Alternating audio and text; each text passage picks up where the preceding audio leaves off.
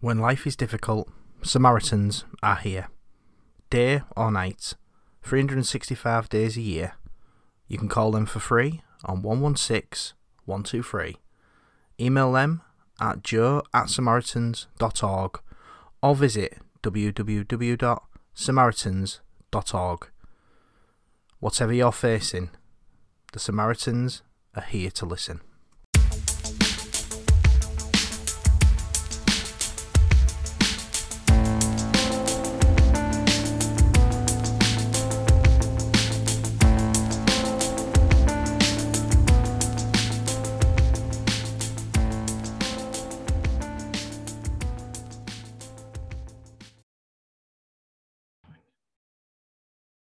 Welcome to the Beer Podcast. My name is Nick Minns. Back on our new season now, since it's season 3. Lucky today to be joined by Mel from Menagainstmountains on Instagram. Been really excited to do this podcast. Seemed like the ideal guest for a new series as well. So Mel, thanks very much for joining us today. You're really welcome. Thanks, Nick. Thanks for asking me. I came on your Instagram page, did a live, which I really enjoyed. But some of the stuff that you put out on your Instagram page, just every day, like normally go through all the little stories that you're putting out, all the little posts, and I think it's just brilliant what you're doing for kind of blokes. Really, it's great. Thank you. Yeah, I have quite a few women follow the page, but I think the percentage is 80% men and 20% women, which to me was great, because even though it's aimed at men's mental health, a lot of the same pages are still followed by a lot of women, and that's great because they want to help their guys in their lives. So it's, it has a great domino effect, but I'm humbled by the amount of men that actually follow the page. So I think, what was it that really kind of started you thinking about doing something aimed at blokes, really, And it's not to say that I expect you, because you're a woman, to aim things at females, but what was it that kind of thingy you to kind of center it more around men? Yeah, it is quite unusual for a woman to be running just a men's mental health page aimed at men. I started openly putting out on my personal social media about my struggles. I've been going through a really bad run with my own mental health, and I just started openly talking about my own struggles, and I started getting lots of inbox by male friends, friends of friends, saying that they felt I had nowhere to, sort of a safe space that they could actually talk about their feelings, or were finding it hard to open up to their wives, their girlfriends, their partners, their friends. And it just sort of clicked, maybe I could actually give something back and just put this Instagram page up. I had no idea that it was going to take off how it was. If I could help a few guys to open up, then brilliant. But it's recently it's like really increased in followers. And yeah, I think because everyone thought I was a really strong woman, and had a perception of me being who I am, that when I started opening up about my struggles, they had absolutely no idea that I was going through what I was. So I think it just helped sort of bring a divide, to cross that divide between men and women. That I can help guys, I can nurture men, and also a lot of men feel like it's okay to talk to me as well, which I felt a bit weird at first. I thought, why me? Why did men feel comfortable talking to me? But for some reason they do. Do you have any idea why that might be, or because? Don't know. I'm saying that I think men need that nurturing side. I think a lot of men don't necessarily get that, and not necessarily from their partners, but I think we live in such a busy world now that and we'll probably talk about this later, the stigmas around men's mental health.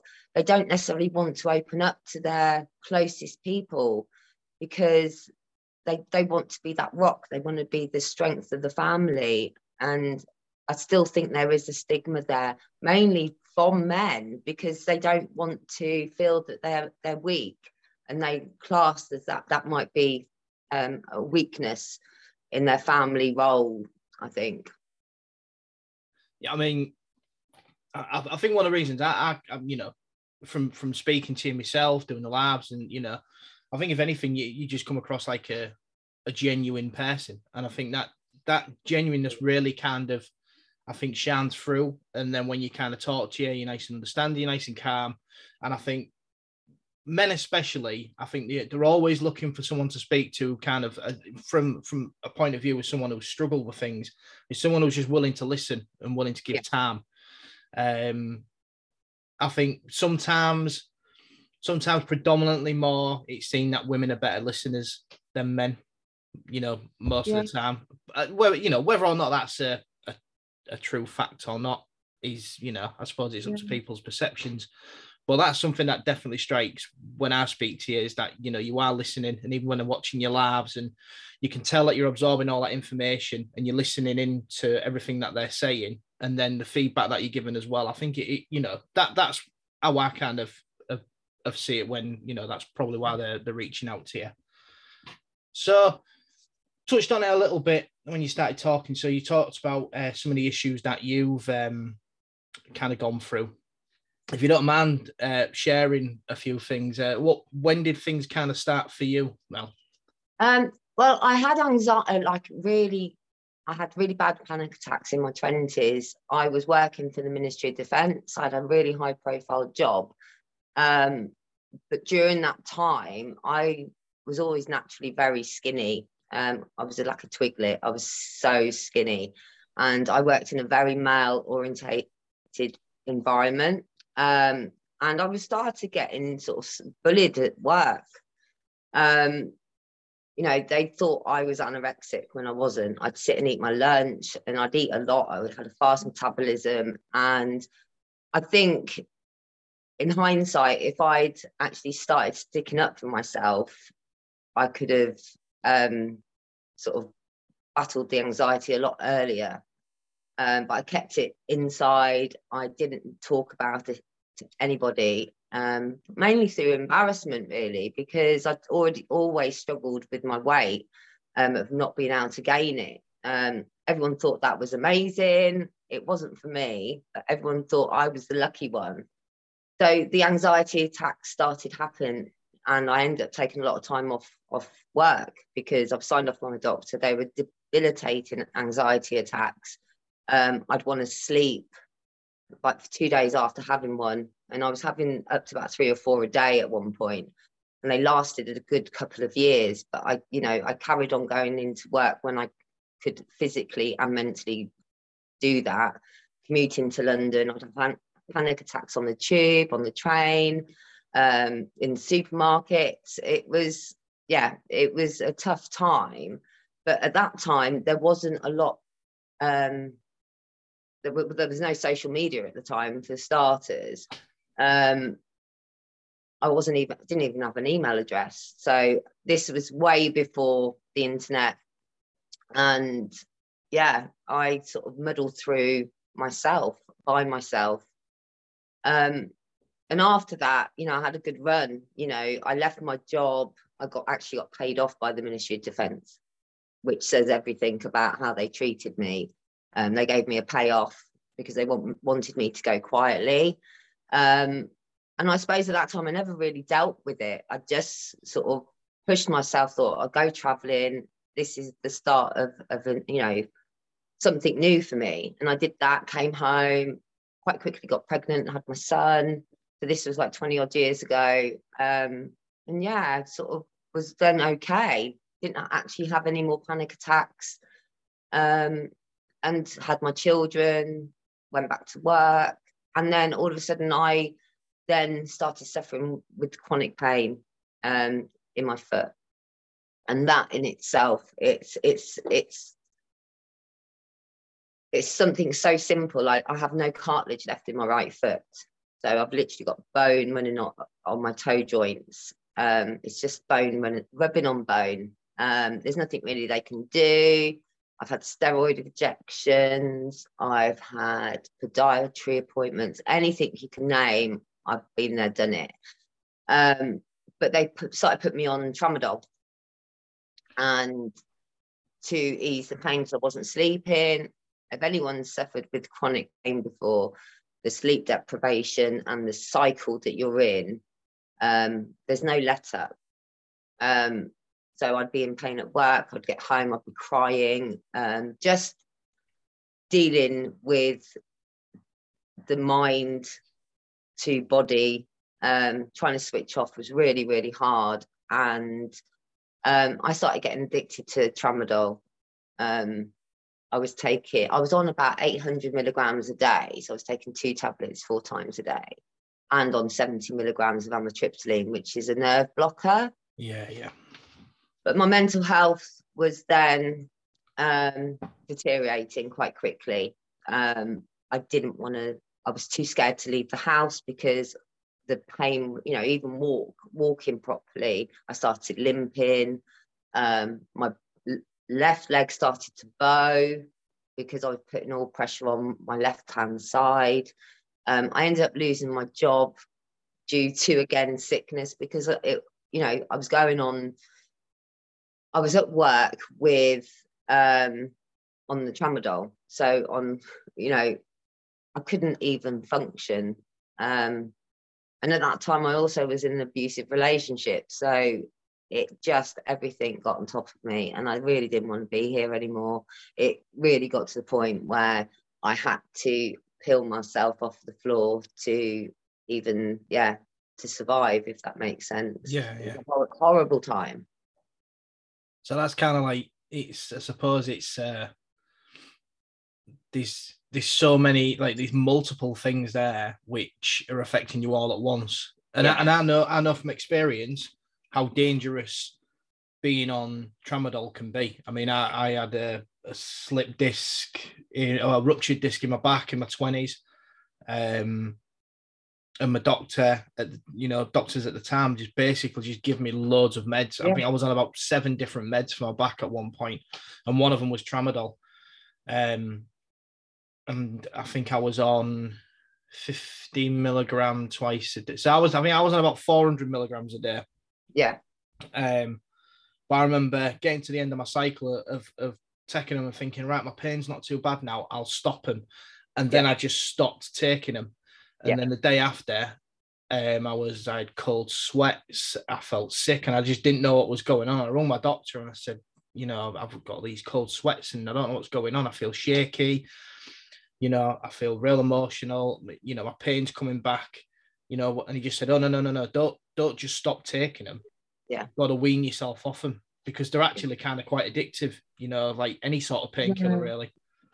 Yeah, there was a Panorama documentary on prescription medication epidemic we have in this country.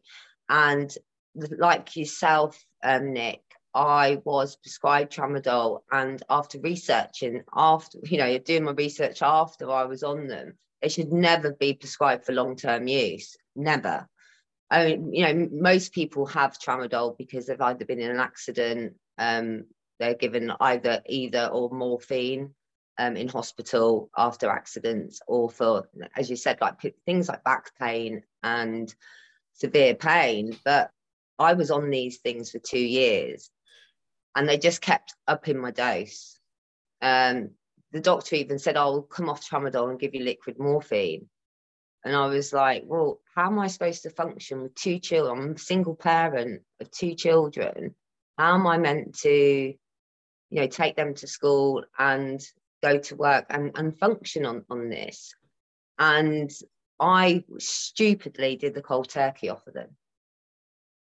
I nearly died.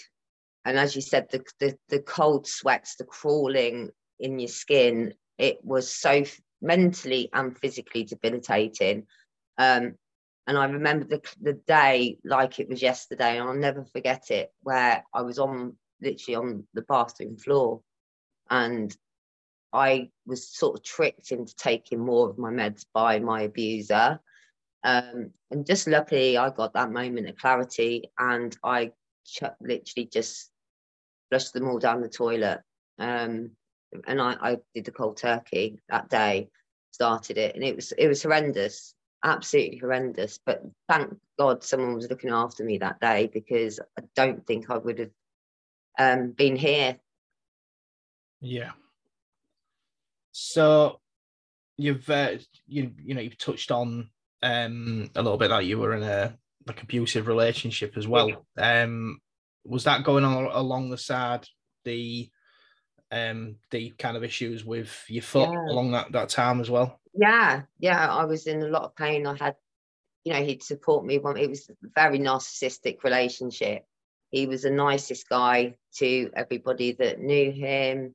He didn't have anybody apart from me. So the pressure that was always put on myself was that I've got nobody else apart from you, Mel. And that will always stay with me. And he'd spit me out, reel me back in, say that, or be absolutely loving and caring one moment, but then really dangerous the next. And yeah, I used to call Tuesdays Terror Tuesdays, because I used to go to work with a friend, and from that moment I went to work with her. I got abused by text, phone calls constantly. I'd get home, I'd be scared to come home because he was living with us at the time. And then he'd turn it all back on me. If anyone knows about narcissists and coercive control, they're very clever. And I don't believe he would have been able to do what he did with me if I hadn't been in that position myself with the chronic pain and on the medication. I think me now, I wouldn't have put up with it. But he scared the living daylights out of me. And yeah, it was luckily enough, Nick, that I say this, but it got me out of it. He became physical, and he smashed a full-length mirror over me because I called the police on him. I wanted to get him out of the house. Again, the clarity, I just thought, I need to end this. And that was the day that I could then start building myself back up again and get Mel back. Yeah, get Mel. Yeah, get you back. I mean, I've never really kind of looked into anything like narcissistic abuse until one of my friends' wives came on the podcast earlier on, and she talked about what she'd gone through, and it was almost kind of quite shocking to see, because they have this almost like complete false persona to everyone else, but then they play so many emotional mind games with people, it almost makes you feel trapped, doesn't it?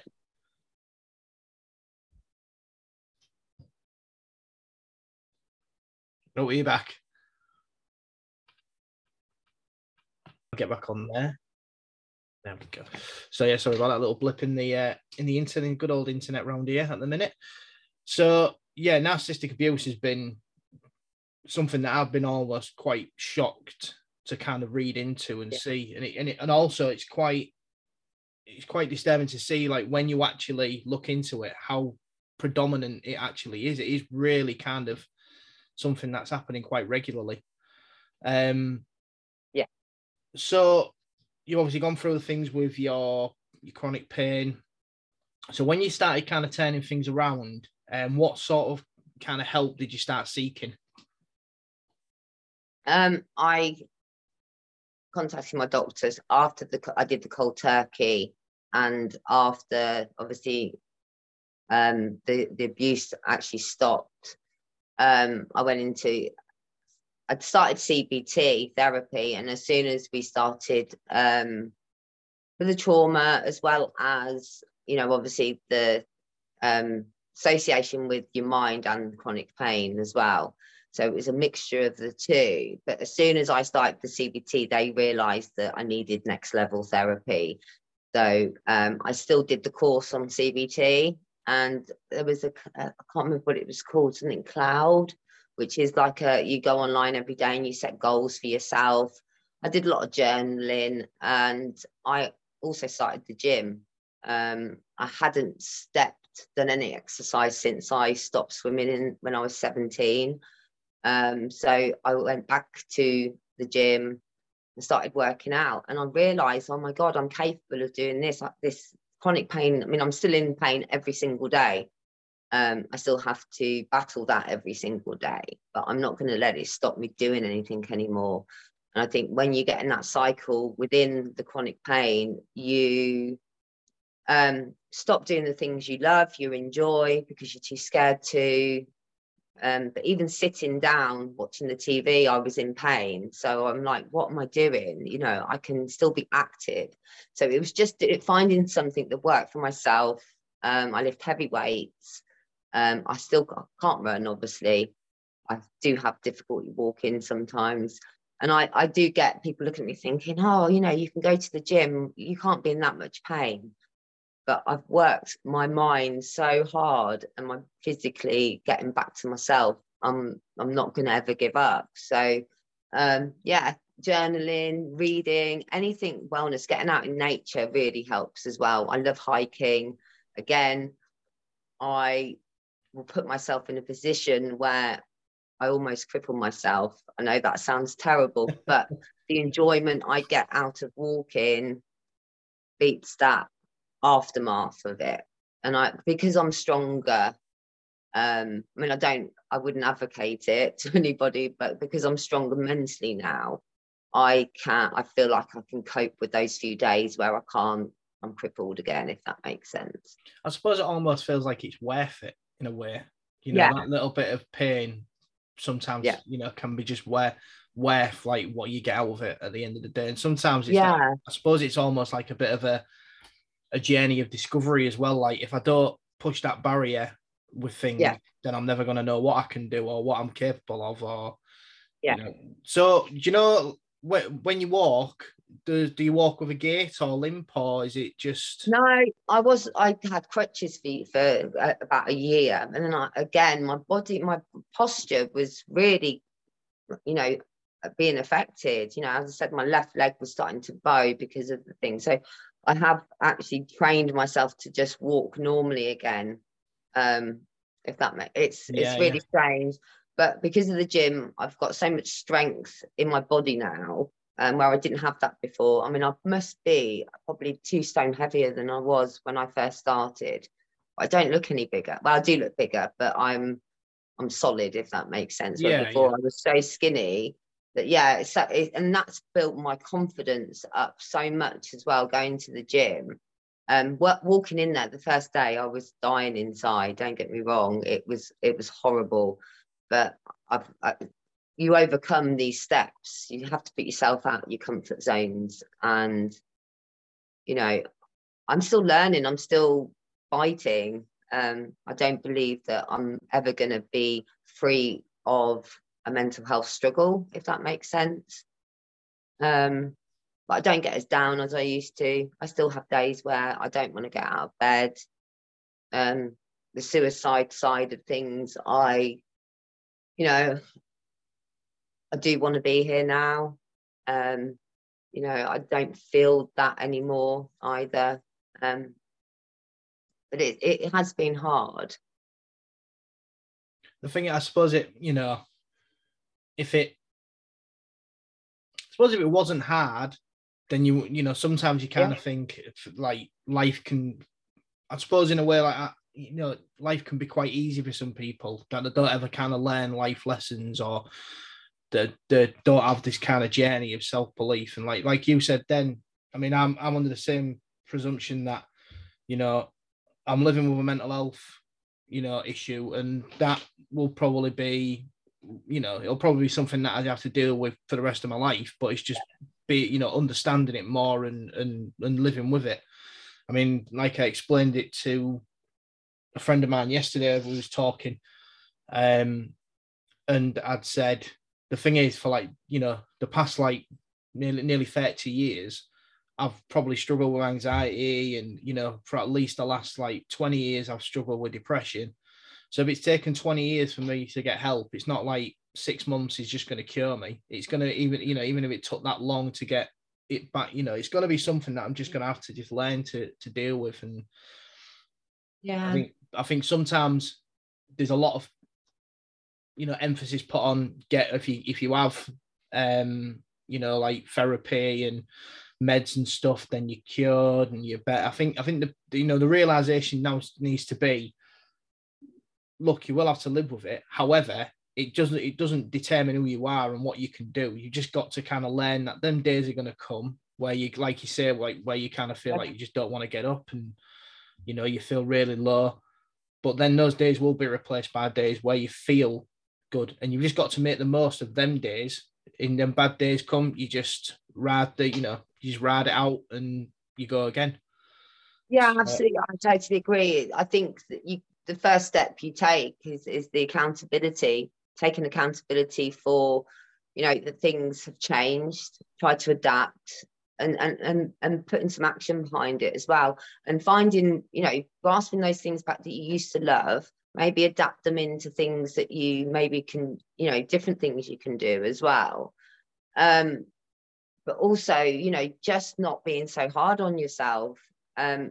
Just, you know, being kinder to yourself. Self-care is so important, and the simplest things can be the most satisfying, you know. But you know, find something that you like to do and do it consistently. And I go to the gym 5 times a week, you know.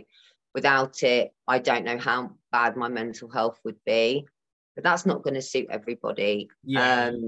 You know, you know, walking might not suit everybody, journaling might not suit everybody, but it's just finding things that you enjoy doing and what works for you. There's no one size fits all solution.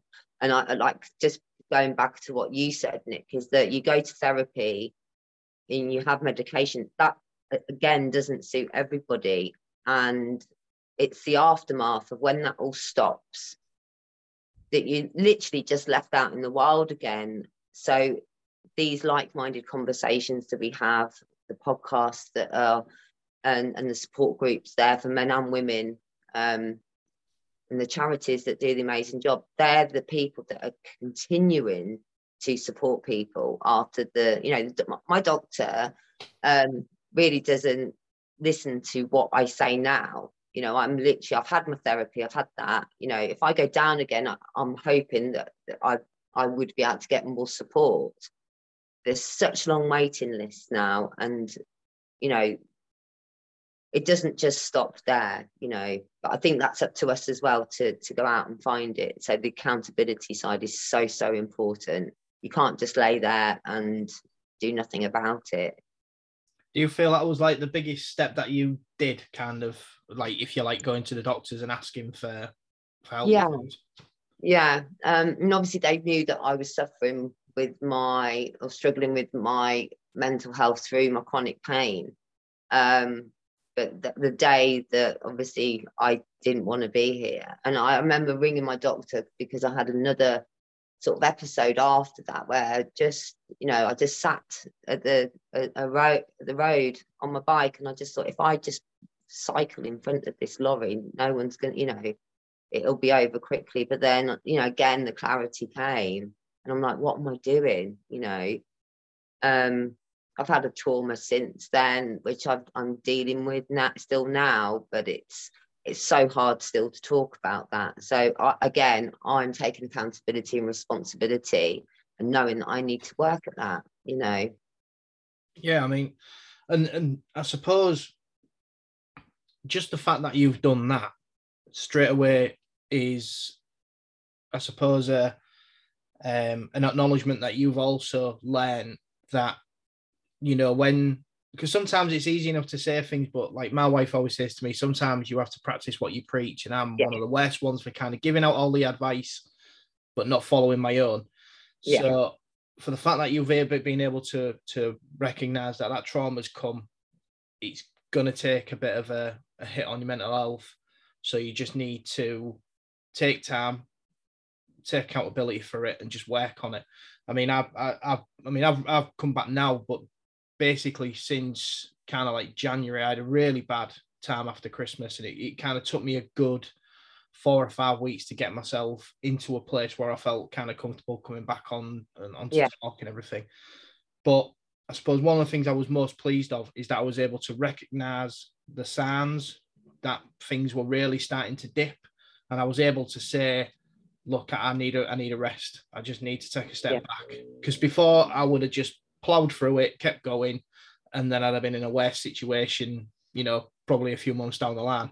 So for the fact that you've been able to recognize that shows that you know, that you've learned along the way, and you're able to kind of recognize, which I think is great, really, for anybody who listens to this, is to kind of listen to your body and listen to what it's saying, because sometimes your body can be saying things and you can just put the blinkers on and just ignore it and just be like, nah, we keep going. You know, it's sometimes, I know with me, it was a pride thing of thinking, no, I need to keep going. I'm a dad, I'm this, I'm that, you know, I need to be there for everybody. And, you know, it doesn't always work like that. Sometimes if you're not in the best frame of mind or the best shape you can be, then you're not going to be there for people anyway.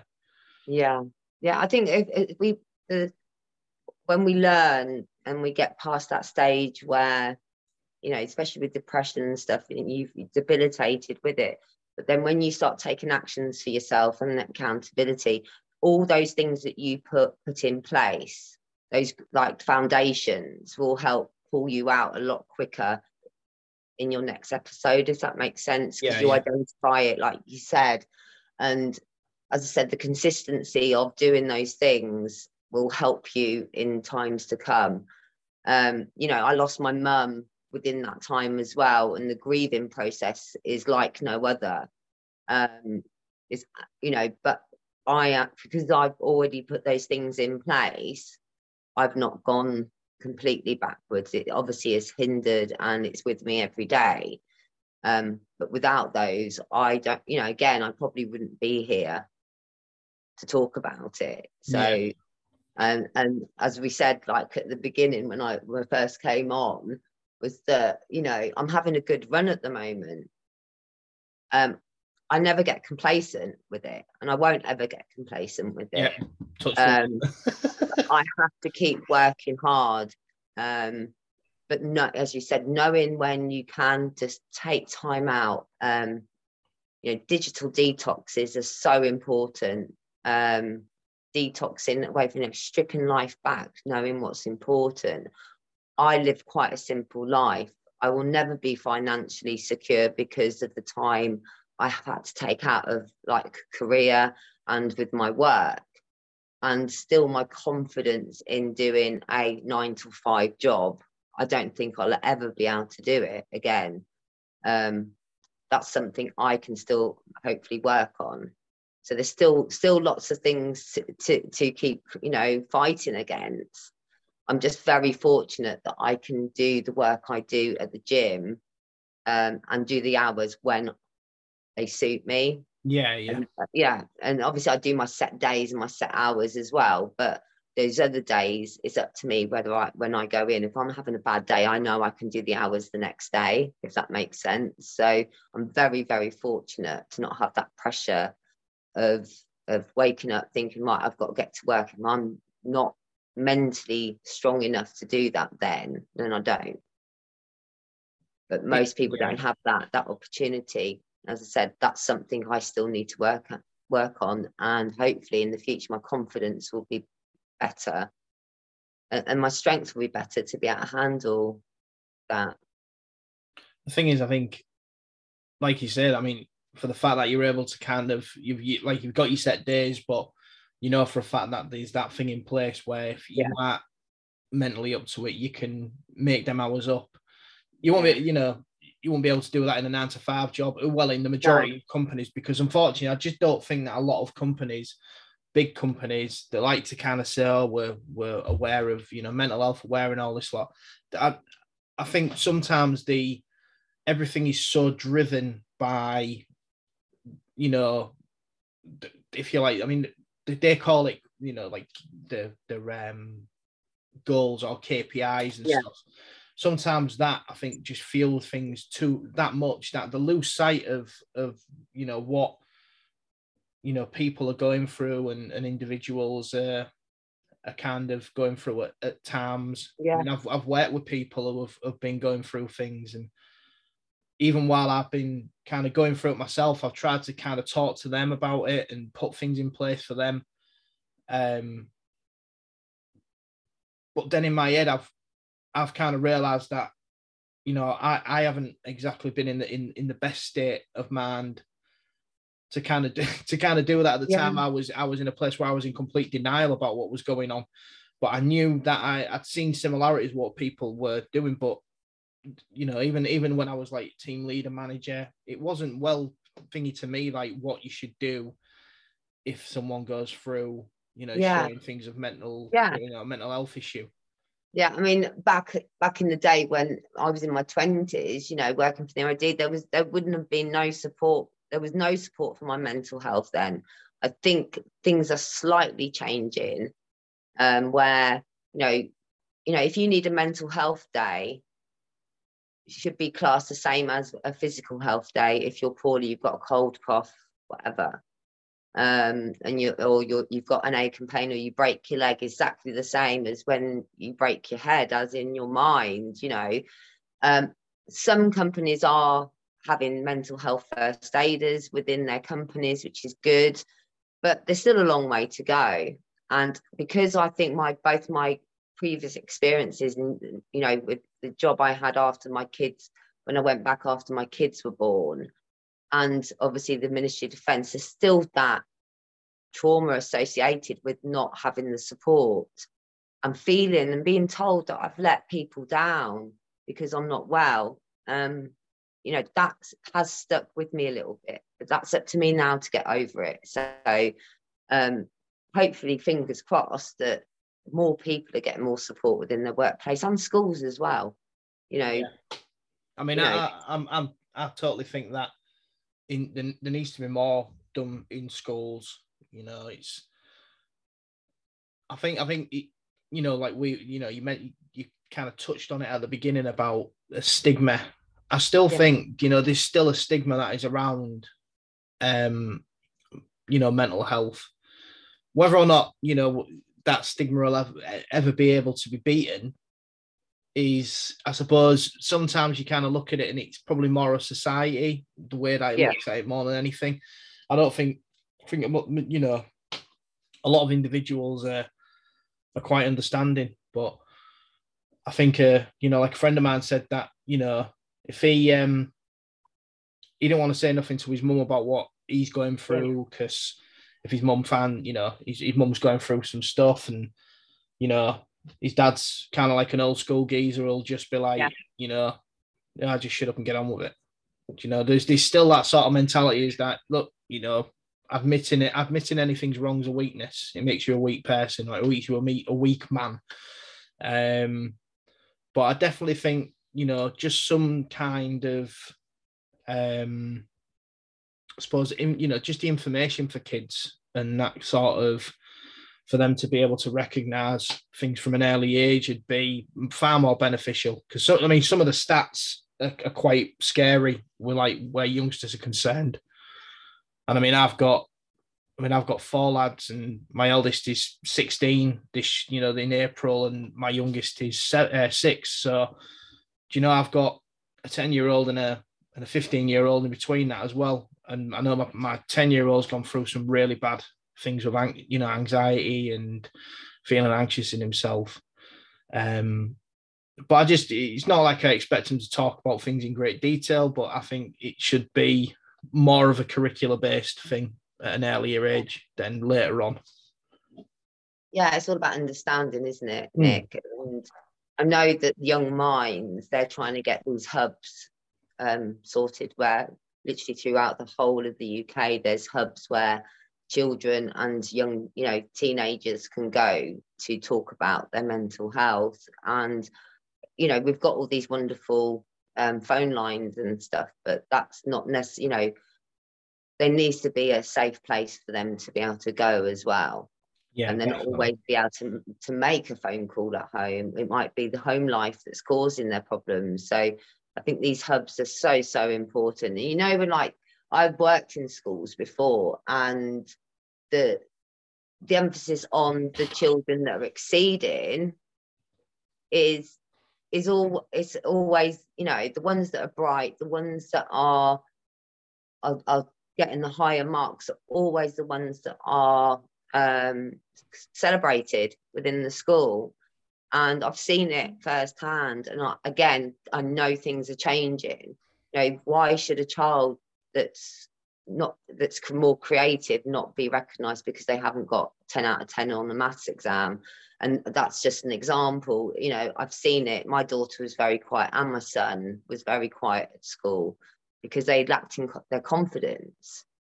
Instead of nurturing that, they were ignored. So any child with any conditions, with, you know, a mental health disorder or condition, you know, how they struggle in schools is unbelievable, and it needs to be more supported. Yeah, I said definitely. I mean, my son said to me the other week they did like you know, when it's anti-bullying day, and he said to me, "Oh, like anti-bullying day, they allowed everybody to go in like their own clothes, dressing what they want." And he says, if anything, the bullying on that day was worse than what it is. But then he said to me, why is it just like, so say, for example, mental health week or anti-bullying day? He says, why ain't it all the time? Yeah. Do you know, why not every day? I don't understand it. And I was like, you know what, that's a question that a lot of us ask, you know. I understand like at certain days they kind of like to, you know, because it's kind of like a focal point for a day. Yeah. And sometimes if it's every day, sometimes it can get lost in translation slightly. Yeah. But I suppose it's just how you introduce that, really, at the end of the day. So the way we normally end these, Mel, is I normally ask if you had to give one piece of advice to someone who's listening now, and they're going through things, you know, what would be your one little nugget of advice that you give to them? To hopefully, if they can, to start making that first step in talking to somebody about what's going on. It's that first step is so important. It's the hardest thing to do, but once you've done it, it's life-changing. Whatever we have got going on within, you know, will manifest if we don't talk about it, whether that is for a friend or a colleague at work or a stranger on the internet. Talk about it, because you know, people will understand, and people will get it, you know. Mel, honestly, thank you so much for coming on. It's been an absolute pleasure. Everybody, please check Mel out on Instagram. It's at Menagainstmountains. Just the content in there, the video content every day. There's something on there which is nice and inspiring. So get yourselves on there and check that out, and, you know, give the page a like, support. But Mel, thanks so much for coming on. And everyone else, I will see you on the next podcast.